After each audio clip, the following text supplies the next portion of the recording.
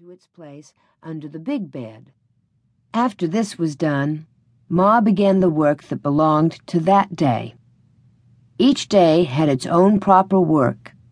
Ma used to say, "Wash on Monday, iron on Tuesday, mend on Wednesday, churn on Thursday, clean on Friday, bake on Saturday, rest on Sunday." Laura liked the churning and the baking days best of all the week. In winter, the cream was not yellow as it was in summer, and butter churned from it was white and not so pretty. Ma liked everything on her table to be pretty, so in the winter-time, she colored the butter. After she'd put the cream in the tall crockery churn and set it near the stove to warm, she washed and scraped a long orange-colored carrot. Then she grated it on the bottom of the old leaky tin pan that Pa had punched full of nail holes for her. Ma rubbed the carrot across the roughness until she had rubbed it all through the holes, and when she lifted up the pan, there was a soft, juicy mound of grated carrot. She put this in a little pan of milk on the stove, and when the milk was hot, she poured milk and carrot into a cloth bag.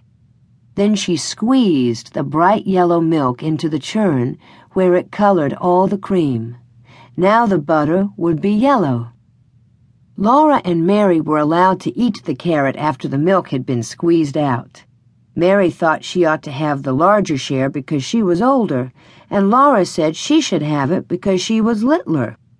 But Ma said they must divide it evenly. It was very good. When the cream was ready, Ma scalded the long wooden churn dash, put it in the churn, and dropped the wooden churn cover over it. The churn cover had a little round hole in the middle, and Ma moved the dash up and down through the hole. She churned for a long time. Mary could sometimes churn while Ma rested, but the dash was too heavy for Laura. At first, the splashes of cream showed thick and smooth around the little hole. After a long time, they began to look grainy. Then Ma churned more slowly, and on the dash there began to appear tiny grains of yellow butter. When Ma took off the churn cover, there was the butter in a golden lump, drowning in the buttermilk.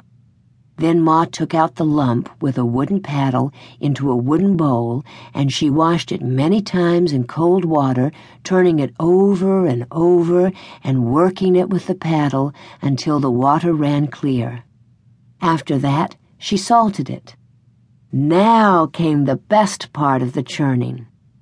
Ma molded the butter. On the loose bottom of the wooden butter mold was carved the picture of a strawberry with 2 strawberry leaves. With the paddle, Ma packed the butter tightly into the mold until it was full. Then she turned it upside down over a plate and pushed on the handle of the loose bottom.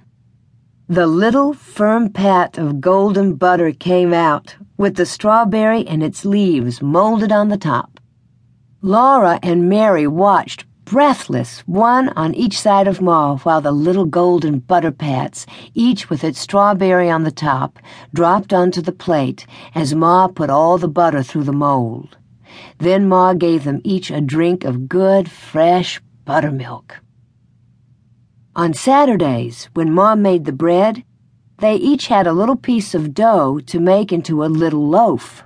They might have a bit of cookie dough, too, to make little cookies. And once, Laura even made a pie in her patty pan.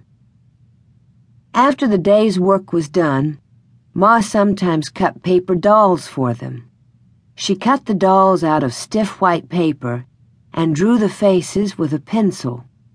Then from bits of colored paper, she cut dresses and hats, ribbons and laces, so that Laura and Mary could dress their dolls beautifully. But the best time of all was at night when Pa came home. He would come in from his tramping through the snowy woods with tiny icicles hanging on the ends of his mustaches.